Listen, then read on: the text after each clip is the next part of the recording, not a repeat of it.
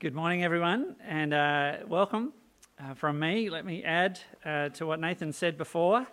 It's fantastic to have you with us. Thanks for logging on and zooming in, and this is such a different way for us to do church together. But as the kind of distance that we can travel becomes less and less, it's good to remember that God's Word keeps going out, and technology helps with that.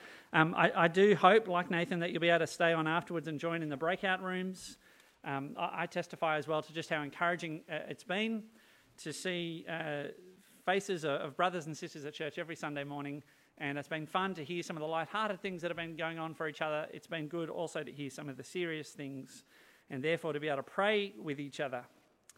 But as we've heard, we're in John chapter 4 this morning, and I think this is going to be a great help to us because once again, although now from a completely new perspective and with a fresh new round of evidence, our author John wants us to see, first of all, that Jesus is the Christ, God's rescuing ruler.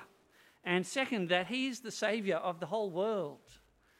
And if those two truths seem a little bit old hat to you, the kind of thing that you've heard many, many times before, perhaps for you the surprising thing in our passage this morning is who says these truths and why. Because the first is told to us by Jesus. And if we are familiar with the Gospels at all, we'll know just how rare this is for Jesus to make an open admission like this, especially so far out from his crucifixion. And so we'll need to think carefully about why he does it here.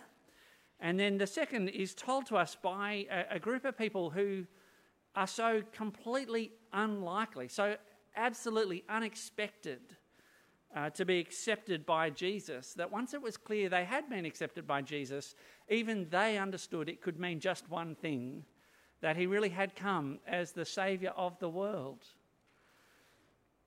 Like so many passages in John's Gospel, this passage is really the report of a significant conversation that Jesus has with someone. And as always, Jesus is the master conversationalist. There are no careless words. Nothing he says falls to the ground without reason. Everything he says is specifically for the purpose of moving a person along in their understanding of who he is and what he came into the world to do. So if you've got a Bible there, John chapter 4, the scene is really set for us in the first 6 verses. Last week in chapter 3, Jesus was down in the south of the country, first in Jerusalem, speaking with Nicodemus, and then after that out in the Judean countryside where his disciples began baptizing and making disciples.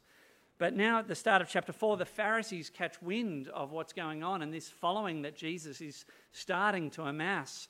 And we know from chapter 2 that the hour has not yet come for Jesus to be rejected by the Jewish leaders. And so he avoids any conflict before it even happens, and he decides to withdraw and go back up to the north of the country in Galilee. But that does take him through Samaritan country.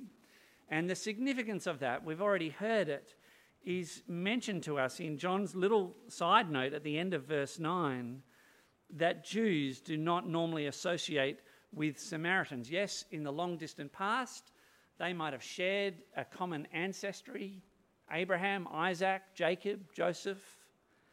But by the time of the New Testament, the division between Jews and Samaritans was long and deep, and it was keenly felt by both sides of this division. And so this is not the kind of place we would normally expect the ministry of Jesus to take hold. But here he is, at a town called Sychar, near a plot of ground that Jacob once gave to Joseph. It's the middle of the day, there's a well nearby, Jesus is tired, and he sits down to rest. In verse 7, this Samaritan woman comes out to draw water. Jesus asks her for a drink. Normally his disciples would have done this kind of thing, but they're off in town buying some food. And the woman immediately understands the awkwardness of what Jesus has just done. And she says to him, well, hang on, you're a Jew and I'm a Samaritan woman. How can you ask me for a drink? But Jesus replies, if you knew the gift of God and who it is that asks you for a drink, well, you would have asked him and he would have given you living water. I don't know if you've got a lockdown skill that you've been trying to develop. I read online a few weeks ago of a Sydney Anglican minister who is trying to teach himself how to skateboard.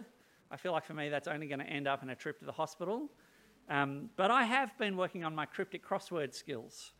And one of the things I'm learning more and more is that when you're doing a cryptic crossword, words can sometimes have more than one meaning. And if you don't realise that, if you don't recognise it, you probably won't understand the clue, or you won't be able to find the answer. So Wednesday, in the week just gone, I solved everything but one answer in the cryptic crossword. I was so close to getting it out. The clue that I missed was keeps an eye on lizards. And the answer was monitors. Because you can have lizards that are monitors, and to keep an eye on, you monitor something. I just hadn't remembered that word that has these different meanings. Well, it's a bit like that in John's Gospel. Exactly the same words can sometimes mean different things to different people. And because Jesus is the man who has come from heaven to make God known to us, he never misses an opportunity to press a conversation beyond the meaning that is merely earthly and temporary and onto the meaning that is eternal and spiritual. And that's what's happening here as he talks about living water. From an earthly perspective, it could just mean kind of running water, fresh flowing water, the kind of water that supplies this well. But the woman knows the well is deep. She can see Jesus has got nothing to draw with. So where on earth is he going to get this living water? But Jesus isn't speaking about the water from the well. He is speaking about something far more profound, far more significant, something deeply spiritual. Even the gift of God's Holy Spirit, by which we have eternal life. And so he explains to the woman in verse 13, everyone who drinks this water will be thirsty again, but whoever drinks the water I give them will never thirst. Indeed, the water that I give them will become in them a spring of water welling up to eternal life. And yet the woman still can't make the jump. In verse 15, she's clearly interested in what Jesus is offering, but she's still just thinking in earthly terms about the water and the well. Verse 16, Jesus says to her, go, call your husband and come back. It's such a sudden change of topic, isn't it? Nothing's really prepared us for this in the conversation so far. Perhaps we wonder what Jesus is doing. But in fact, he's being wonderfully kind and patient with this woman. He knows that she hasn't understood about the water, but he doesn't give up on her. He wants her to come to a knowledge of the truth. And by asking her about her husband, he's about to reveal to her something vitally important about himself. Because you see, he already knows this woman inside out. He has God's own knowledge of her. He doesn't just see the externals that are obvious to everyone. He sees even the private things that are kept hidden. The woman says that she has no husband. As Jesus points out, strictly speaking, she's telling the truth. Although she has had 5 husbands, and the man she is now with is not her husband. And maybe we can now guess why she was at the well by herself in the middle of the day. Perhaps with this very checkered past, it was just much, much easier for her to avoid the company of the other women at the town, who probably would have come to the well in the morning or the evening when it was all a bit cooler. What is absolutely astonishing, though, as well as brilliant and sublime and wonderfully comforting to us today as we read this passage, is that Jesus does not shame the woman in any way. It's terrible that sometimes we Christians can get this so wrong, but for Jesus, this woman's moral failures are not a cause for judgment and rejection.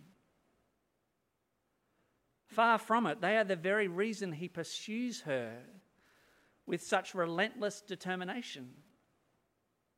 It's people like her, exactly, that he came into the world to save. Friends, it is so important that we remember this and we hold on to it fiercely and we treasure it. Undoubtedly, every one of us has in our past, maybe even in our present, things of which we would be horribly ashamed were our neighbours or colleagues or family members to discover them. And yet the gospel teaches us that we can come humbly and yet confidently lay them at the feet of Jesus. First of all, because he already knows all about them. And second, because they are the very reason he calls us to trust him and to follow him. That he might wash us clean from sin, set us free from its guilt and power, and give us God's undeserved gift of eternal life. Now, though, it's the woman who changes the topic. Her moral failures are not where she wants this conversation to be focused. And so she throws up a big, juicy theological controversy between the Samaritans and Jews. "Sir," the woman said, "I can see that you are a prophet. Our ancestors worshipped on this mountain, but you Jews claim that the place where we must worship is in Jerusalem." Now, from our perspective, I guess this seems like a long-lost debate.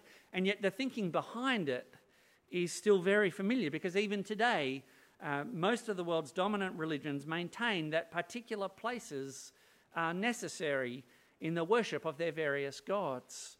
Mecca in Islam is the obvious example, but you find the same kind of thing in Buddhism or in Shinto religion or in Hinduism. Particular places where worship must take place because they are sacred. Now, at least for Old Testament Israel, there was in the choice of Jerusalem some sense of genuine kind of revealed truth. And so Jesus says in verse 22, look, the Jews, we worship what we know. Salvation is from the Jews.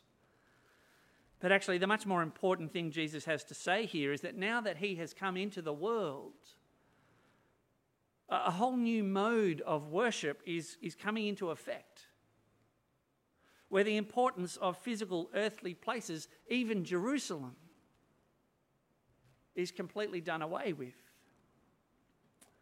And so he says in verse 23, a time is coming and has now come when the true worshippers will worship the Father in the Spirit and in truth, or perhaps a better translation is simply in spirit and truth. For they are the kind of worshippers the Father seeks. God is spirit, and his worshippers must worship in spirit and truth. Do we see what Jesus is saying here? It's absolutely groundbreaking and completely revolutionary. Now that he has come into the world, the worship that God accepts and is seeking, the service that God accepts and is seeking, the love and devotion that God accepts and is seeking, the obedience and prayer that God accepts and is seeking, is not just for the Jews up at Jerusalem, but can be taken up and offered now by all people everywhere through believing in Jesus.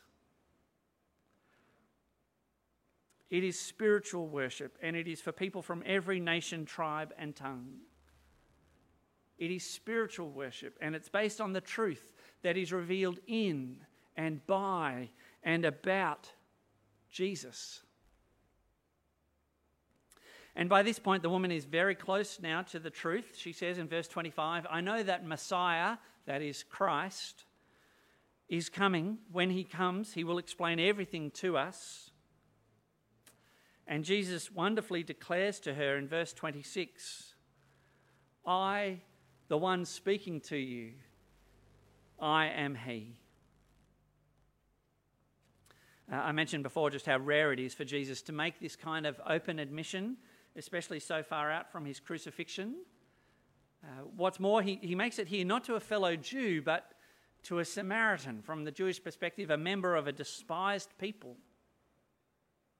And especially in her case, she's got this morally questionable past. Why does Jesus speak like this to her, but not to the Jews? Why doesn't he come out and tell the Jews plainly like this, that he is the Messiah, the Christ? Perhaps because if they were to hear such a claim, their understanding of it would be just completely distorted. by all their expectations of what the Christ would be like and what he would do. And yet Jesus did not come into the world to satisfy any human agenda. He came into the world to do the will and complete the work of his heavenly Father. And therefore, of this we must be absolutely certain. He is still God's rescuing King. He is still the Christ. He is the Messiah. But his kingdom is not of this world. And therefore, if we are to receive him as King, we must let him set the parameters of what his kingdom and kingship looks like. And the character of his kingship is determined by God, not by us. But to this Samaritan woman, without all the preconceived ideas of the Jews, Jesus openly admits who he is. I, the one speaking to you, I am he. I am the Messiah. I am the Christ. Now, at this point, the disciples return and they're surprised to find Jesus speaking with a woman. They don't dare ask him about it, though. I guess they've already got used to the idea that he does things that other people don't. The woman heads back into town to tell the people, come, see a man who told me everything I ever did. Could this be the Messiah? But there is that lovely little detail in verse 28, and we heard this before, that she left her water jar at the well. In other words, so far has this woman come in her understanding of who Jesus is and what he offers, and so eager is she now to share what she has learned about Jesus with others. It's as if she's completely forgotten her reason for coming out to the well in the first place. And there's always a sense of this whenever a person comes to know that Jesus is the Christ. Their old way of life is completely interrupted. New priorities, new concerns take precedence. In particular, the urgent priority of testifying about Jesus to others. And we've seen this before in John, haven't we? Back in chapter 1 with John the Baptist to the Jewish leaders, and with Andrew to his brother Simon, with Philip to Nathanael. Time and time again in John's Gospel, believers are also testifiers.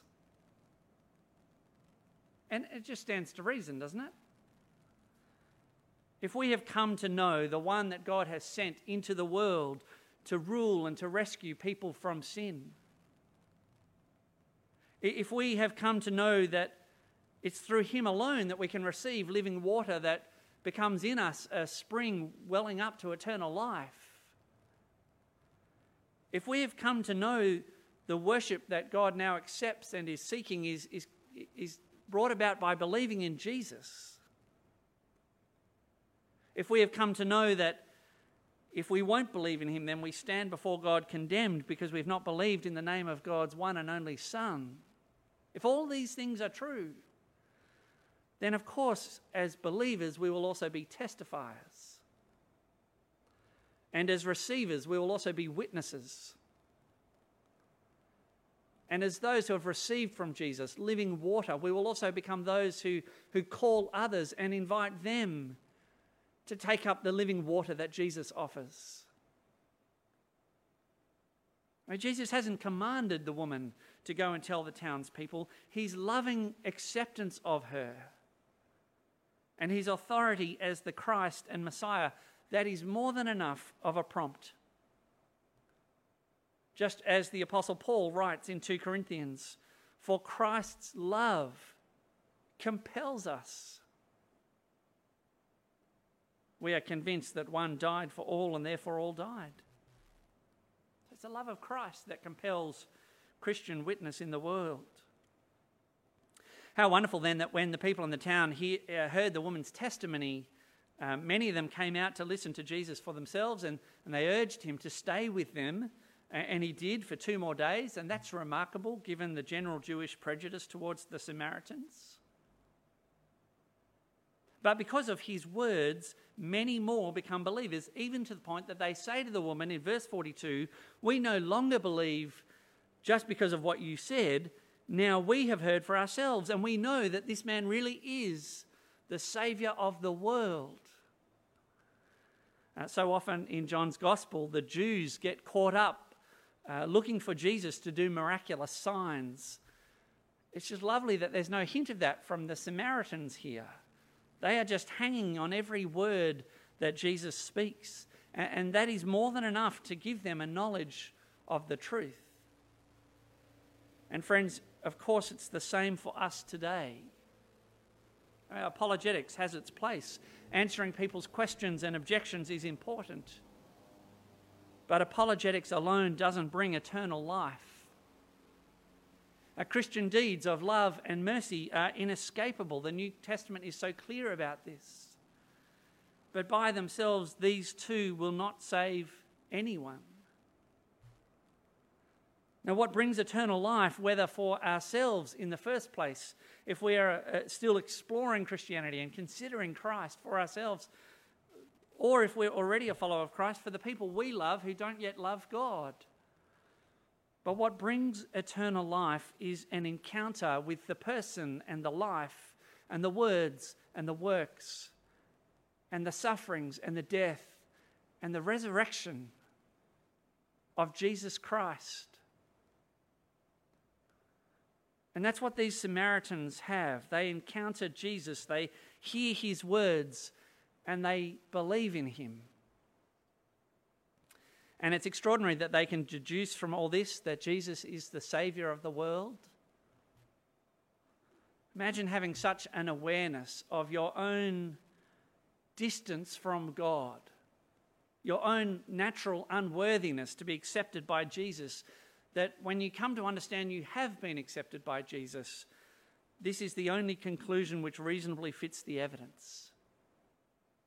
That he has come as the Saviour for all people without distinction.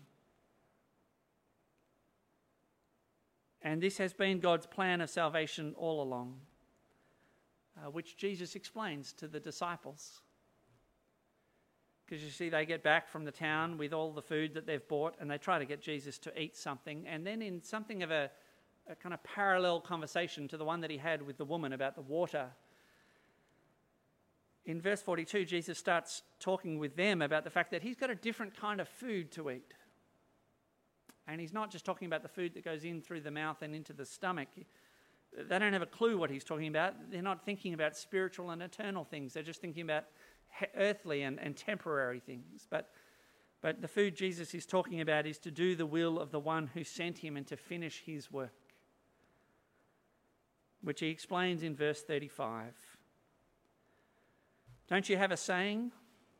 It's still 4 months until harvest. I tell you, open your eyes and look at the fields.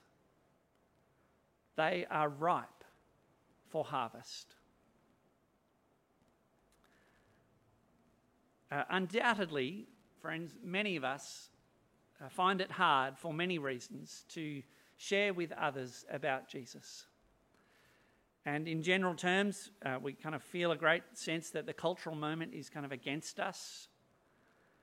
And of course, the current lockdown makes it much harder than it's felt for a long time to just maintain our normal relationships, let alone get into gospel conversations. But friends, let's not grow weary and let's not lose hope. Let's not stop praying, and let's not stop letting our conversation be seasoned with salt. Let's not stop being loving and wise in the way we act towards outsiders, and let's not stop having our feet fitted with the readiness that comes from the gospel of peace. Jesus is the Christ. He is the Saviour of the world. He offers living water that will become inside a person a spring welling up to eternal life. And he has said that the fields are ripe for harvest. Let's pray together. Heavenly Father, we're so thankful for the Lord Jesus, and we're thankful for his teaching, for the way that he always worked to help people come to an understanding of who he is and what he came into the world to do. Thank you most of all for his teaching here that now is the time when the fields are ripe for harvest and people can come to him for eternal life. Help us to do that and help us to hold out this hope to others.